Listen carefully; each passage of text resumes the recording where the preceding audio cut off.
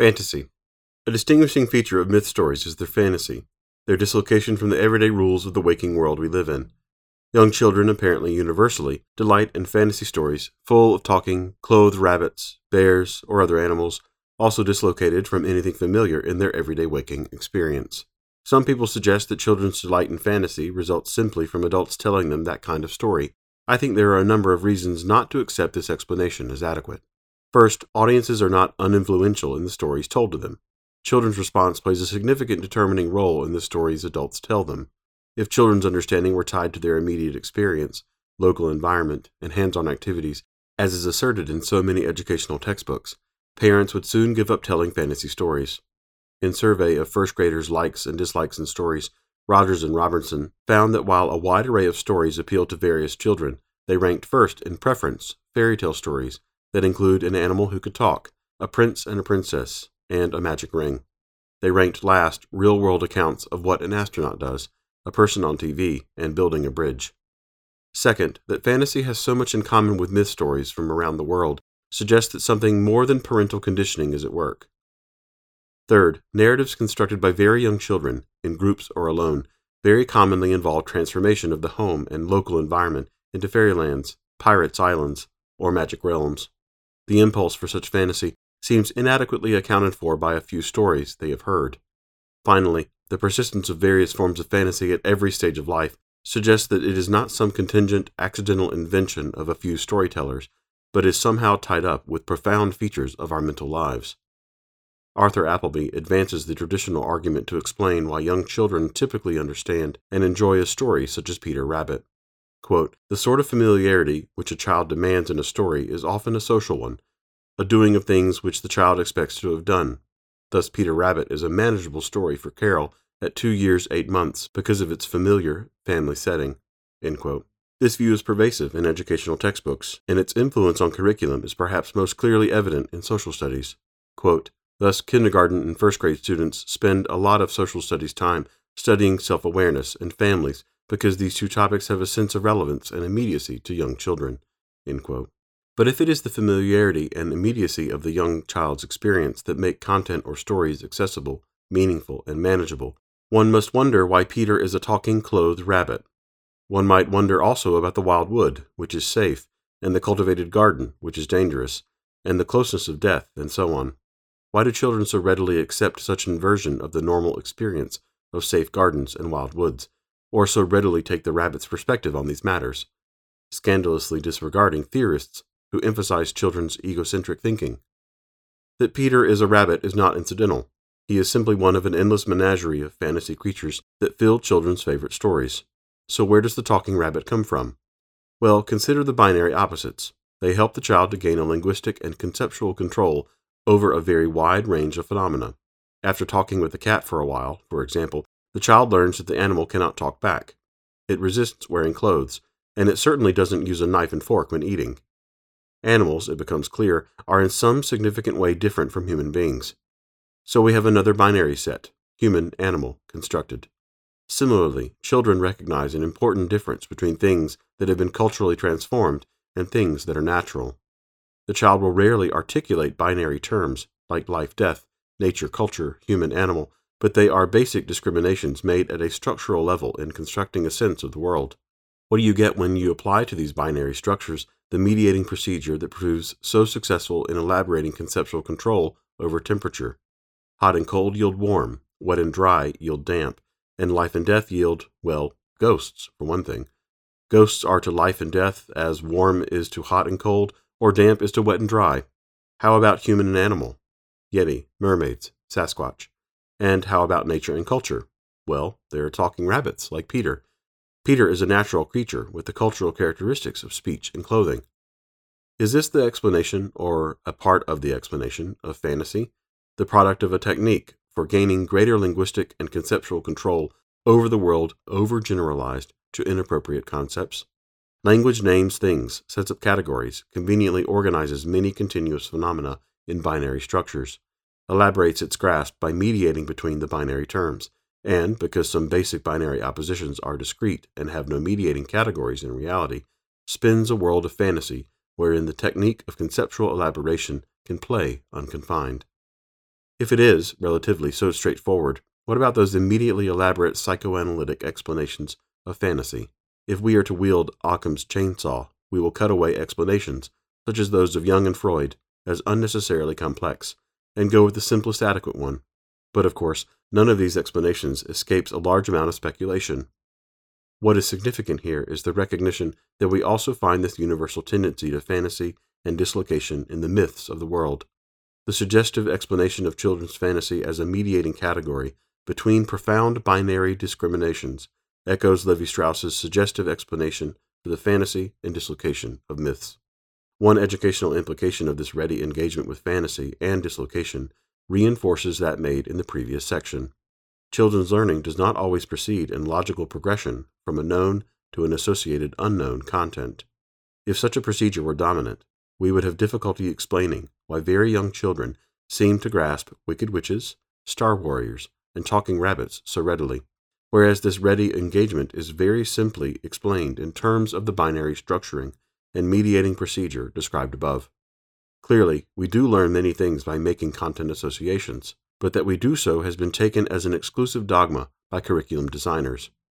If, to repeat an important point, the binary structuring and mediating procedure is recognized as another route by which children can access knowledge, then some current restrictions on the early curriculum can be safely and beneficially dispensed with. I am thinking particularly, again, of the expanding environments dogma that has, I believe, contributed significantly to the educational impoverishment of so many children. Abstract thinking. It is generally accepted in current educational textbooks that young children are concrete thinkers, and teaching practices and curricula throughout the Western world have been profoundly influenced by this belief.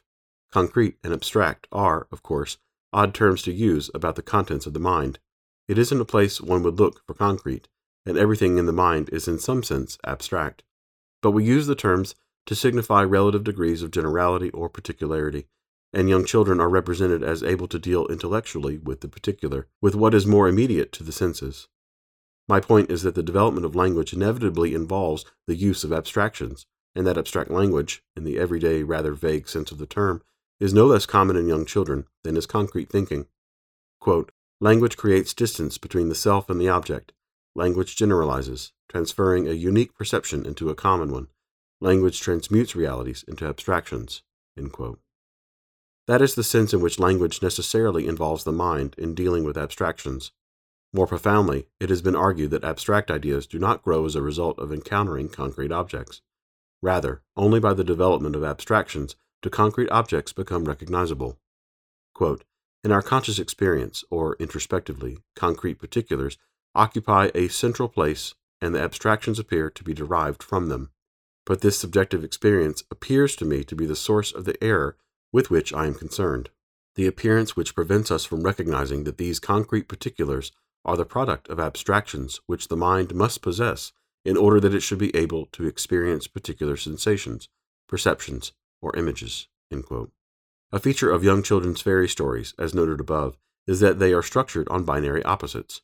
An evident feature of these binary opposites is that they are immensely abstract concepts.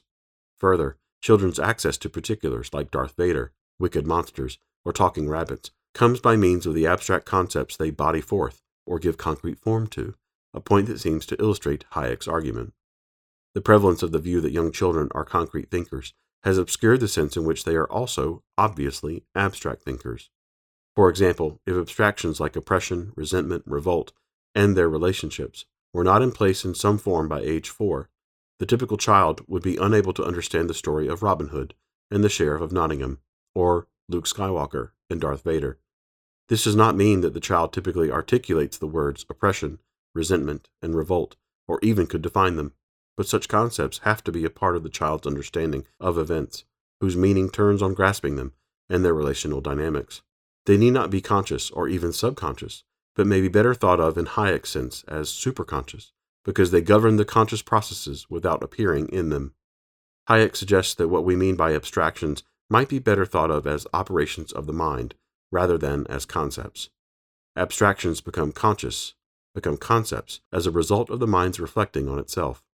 The formation of abstract concepts, then, is not the outcome of some conscious process, but rather the discovery of something that already has guided the mind's operations. So the absence of awareness of abstractions in young children, or their lack of articulation of, or ability to manipulate, abstractions, is not a sign that abstractions are not at work in their thinking any less than in the typical adults. The absence signifies only that they have not reflected on their thinking, or are not aware of their thinking in such a way that they consciously deal with the abstractions they use all the time. So the later appearance of abstractions in our language development is not a result of genetically following the concrete, but represents discoveries of our long active mental operations by reflection on them. If we look to the evolutionary, archaeological, and historical record, we find similar conclusions.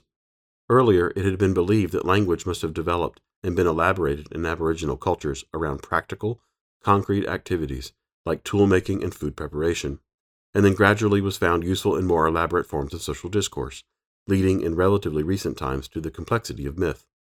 But as Donald has persuasively argued, practical skills are passed on largely by apprenticeship, in which language is typically of little importance.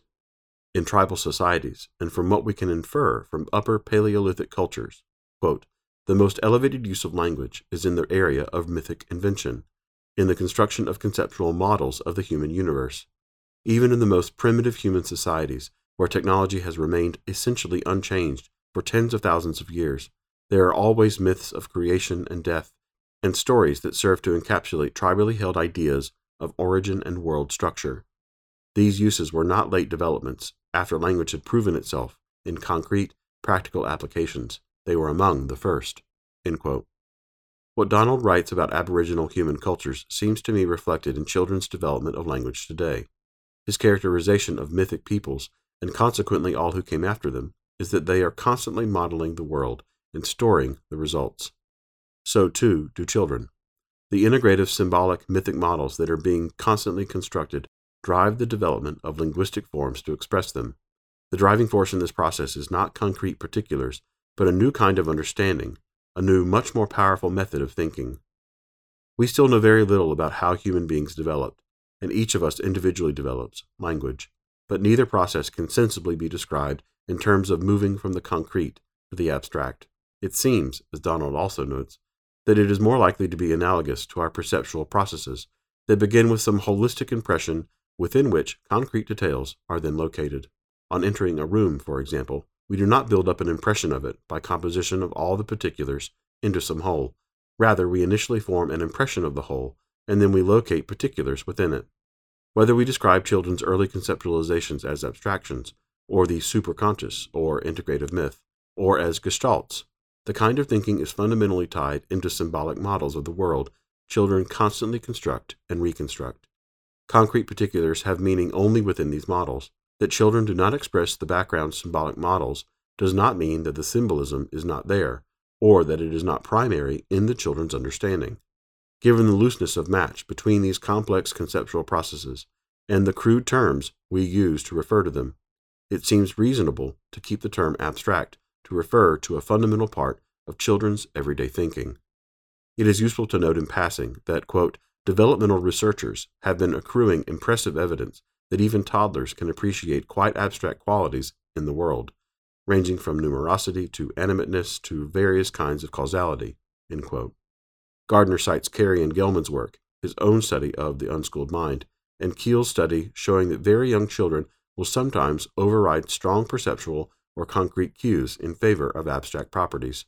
A major support for the view of young children as concrete thinkers has come from Piaget's developmental theory. There are many grounds on which the validity of Piaget's position might be questioned, but regardless of how persuasive such arguments may be, a much stronger point is relevant here. Piaget's theory, and its extensions in more recent neo-Piagetian research, deals only with a limited range of children's thinking. It focuses on what has been called logico-mathematical thinking, or essentially numerical competence. Even when the object of study is dreams, play, or more recently emotions or art, the researchers locate their central concern, quote, in the human sensitivity to number, numbers, and numerical relations, end quote. Gardner goes as far as to conclude, he admits slightly exaggeratedly, that Piaget's major achievement, quote, was the development of a deep understanding of what it means for a creature to be numerate, and his view of human development centered upon the capacity of our species to achieve sophisticated knowledge about numbers, or number, end quote. The problem for education has come from the generally uncritical acceptance of Piaget's theory as a description of the totality of children's thinking. There is no good reason to believe that what may be true about the development of number competence is also true of metaphorical competence, or that what may be the case about logical mathematical thinking is also true of the imagination. Indeed, there are good reasons to believe otherwise. Sensitive attention to children's thinking makes clear that their thinking routinely includes metaphysical speculation and philosophical reflection of a highly abstract kind. So, while notions of abstractness and concreteness in thinking are imprecise, the currently prevailing view that young children's thinking is restricted to the concrete is clearly inadequate. Children's patent deployment of powerful abstractions calls aloud for us to reconsider claims about the concreteness of children's thinking, and to reconsider the influence such claims have had on teaching and curricula for young children. The belief that young children are generally concrete thinkers has meant shunning content that seems to involve abstractions, instead focusing on active doing and practical manipulation that has made the typical elementary classroom less intellectually rich than it should be. Children can have ready access to all kinds of knowledge, provided it is articulated on the kinds of powerful abstractions that they clearly use, even if they do so superconsciously. Peter Rabbit, we can see, is engaging and meaningful to young children, not only because of the family setting, but also because of a narrative structured on abstract, binary concepts of security-danger, wildness cultivation, life-death, nature-culture, obedience-disobedience, and also on abstract motives, intentions, hopes, and fears familiar to children. The emphasis on active manipulation is, of course, important in certain areas of learning, but its current overemphasis results from, and further encourages, the underestimating of young children's ability to grasp meaning by other than logico-mathematical means. Consider a simple example in mathematics in which one might expect views derived from Piaget to be more valid. Let us draw on the observations above to teach the concept of place value or decimalization to young children. How might we go about this task if we believe that children can readily grasp new knowledge when it is structured on powerful abstract binary concepts? Once upon a time, a king and queen wanted to count their army. They had 6 counselors, 5 of whom were pompous and unimaginative, and 1 of whom was humble but ingenious. We have then our binary structure, unimaginative, ingenious. These are chosen because they are familiar to children, and we want them to associate the ingenuity of mathematics with something they recognize within themselves. The army is milling around on a plain, as armies do, before going off to battle. Each of the unimaginative counselors recommends an ineffective method of counting the army. Eventually, the royal pair turns to the ingenious counselor.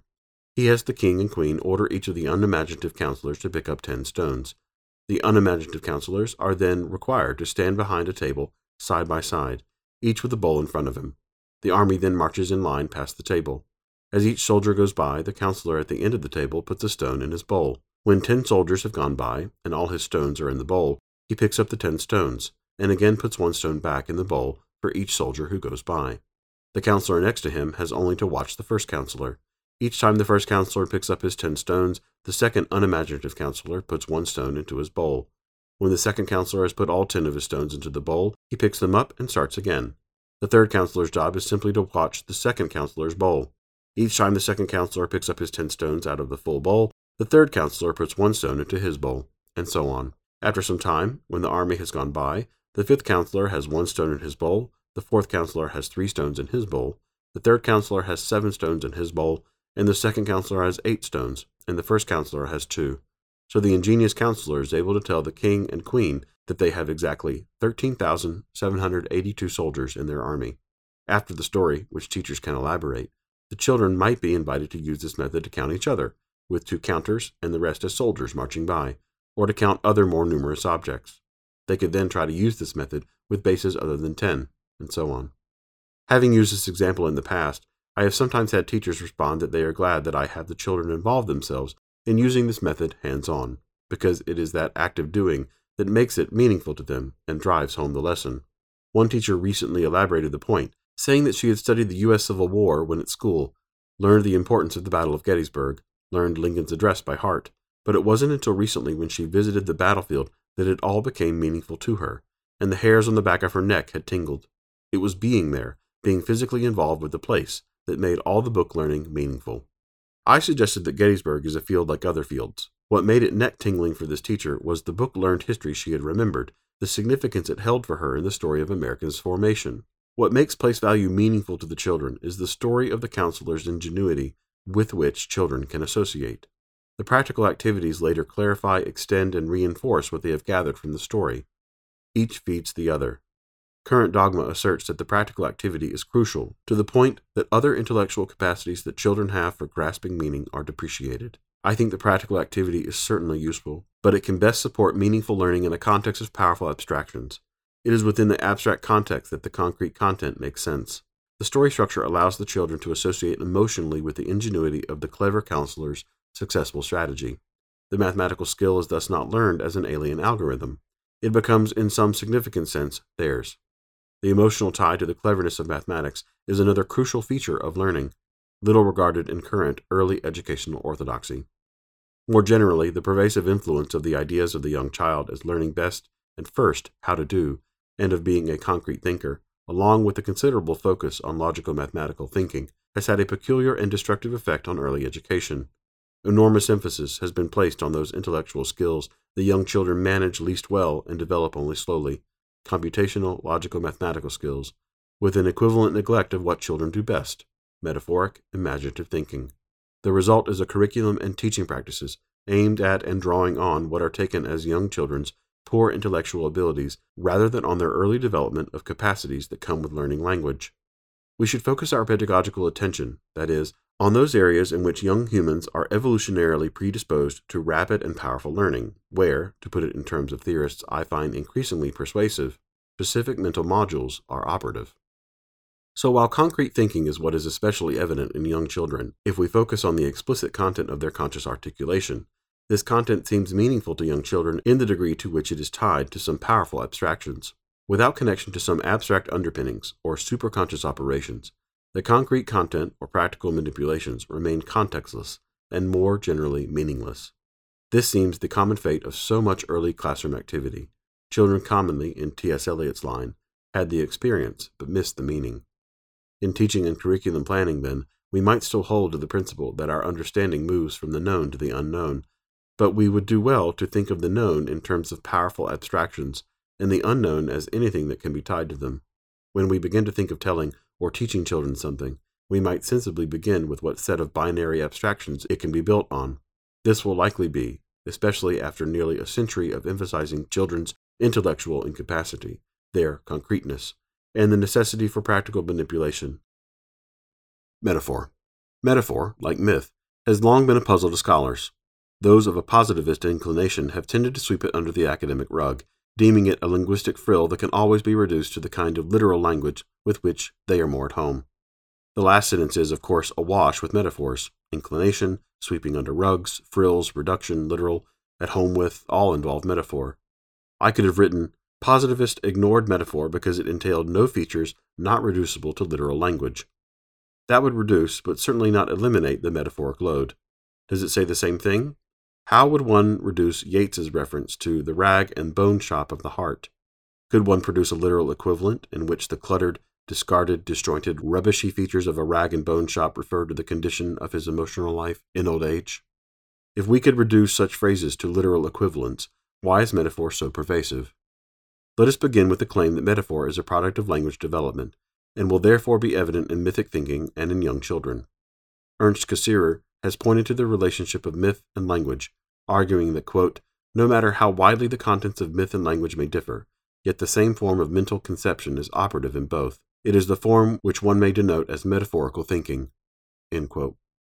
He points out that since the time of Roman grammarian Quintilian, it has been taken for granted that all mythic thinking is permeated by metaphor. Levi-Strauss has suggested that, quote, metaphor is not a later embellishment of language, but it is one of its fundamental modes, a primary form of discursive thought. End quote. Whatever we make of the somewhat speculative claims about metaphors being a visible expression of a kind of root of language, the prominence of metaphor in mythic thinking is undeniable. Do we see anything similar in young children as they develop language? Consider the following scenario. A 5-year-old boy has been selling juice at the front step on a hot day, along with his 4-year-old sister and 3-year-old brother.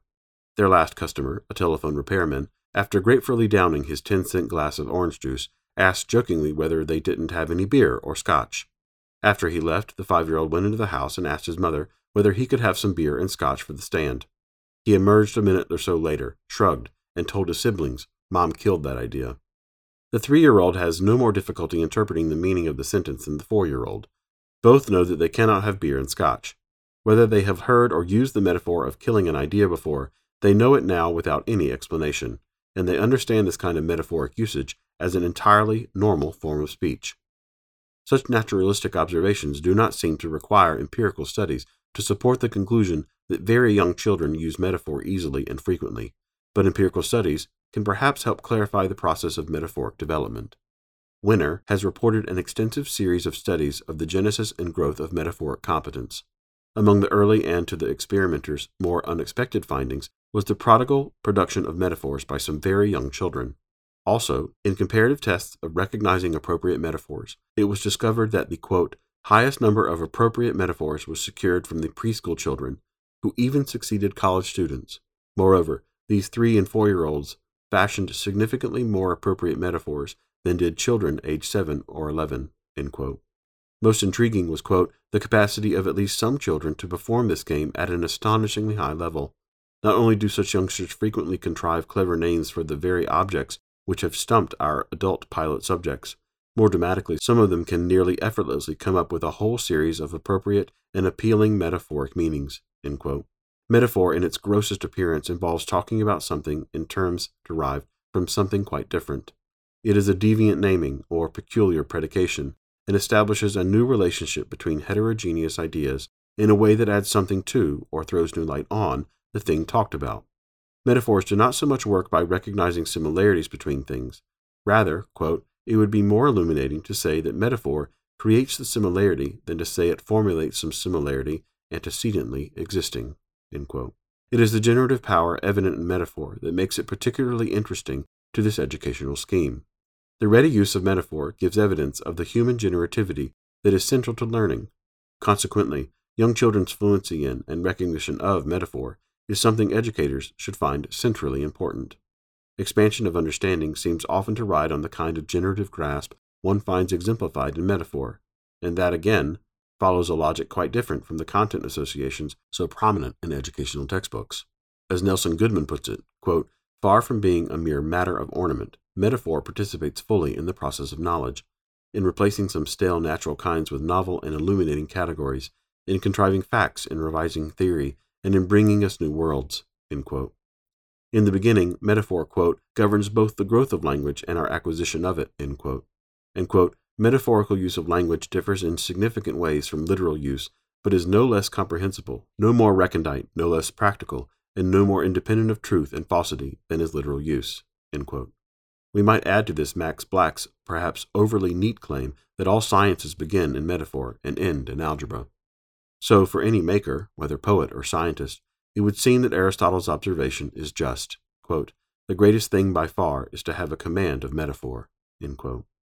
The generative side of metaphor is crucial to recognize because, quote, ordinary words convey only what we already know. It is from metaphor that we can best get hold of something fresh, end quote.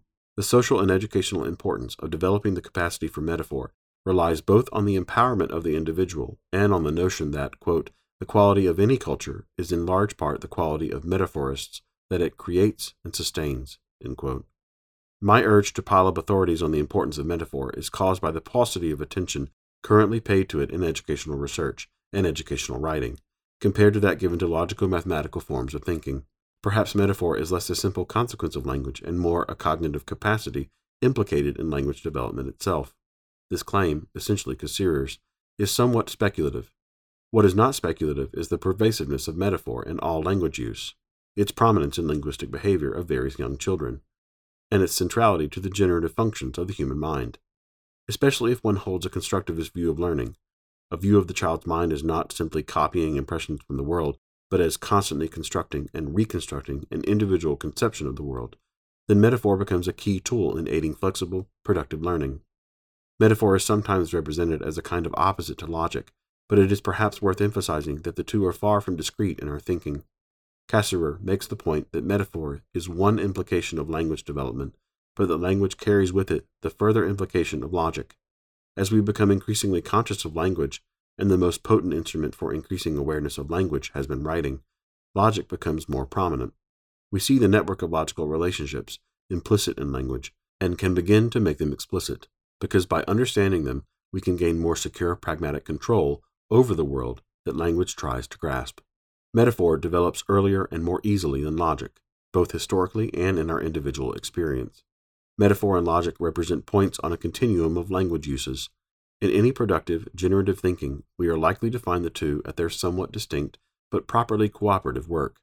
Lakoff and Johnson's assertion that metaphor unites reason and imagination, and metaphor is thus imaginative rationality, may be somewhat arcane.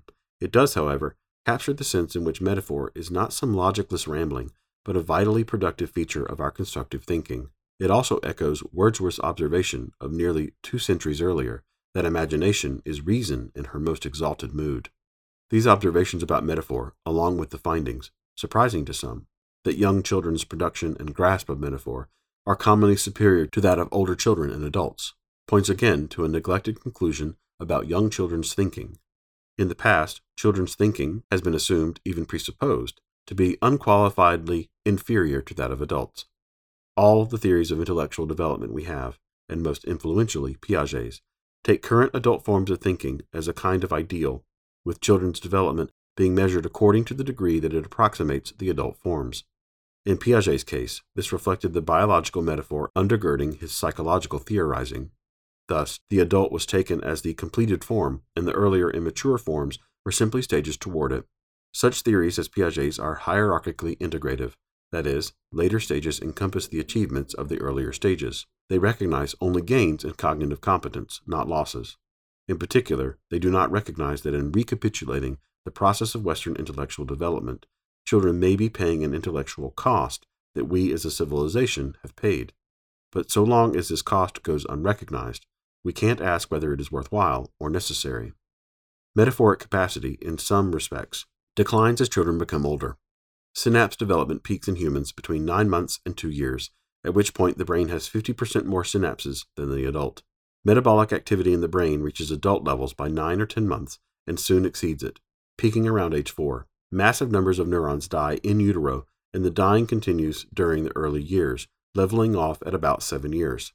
Synapses wither from the age of 2 through the rest of childhood and into adolescence, when the brain's metabolic rate falls back to adult levels. Pinker infers from such observations that language development, then, could be on a maturational timetable, like teeth.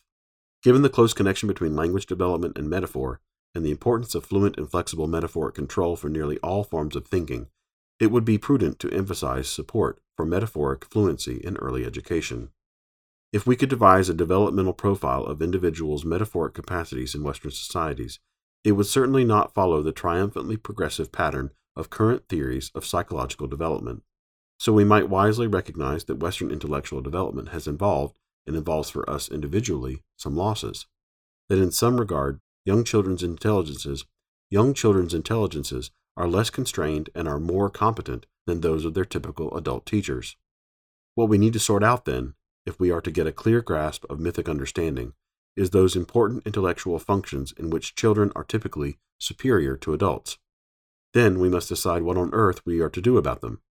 If, for an overly crude example, some degree of metaphoric fluency and imaginative vivacity is necessarily to be sacrificed for literacy, what should be done? Well, this is too gross and dramatic an example, of course, but it brings out precisely the kind of trade-off that I think is a part of education. We will always want to preserve as much as possible and lose as little as possible, but the current bland and comfortable belief that any skill gain comes at no cost, at no potential loss, just cannot any longer be sustained. If we fail to recognize potential or actual intellectual losses, we will certainly be able to do nothing to minimize them, and this is, I think, precisely the situation we are in, losing much more than we need because we do not recognize what is at risk. A further constituent of mythic understanding, then, is metaphor, and the richer and more flexible the metaphoric capacity, the greater its potential contribution to early understanding. Metaphor is one of our cognitive grappling tools.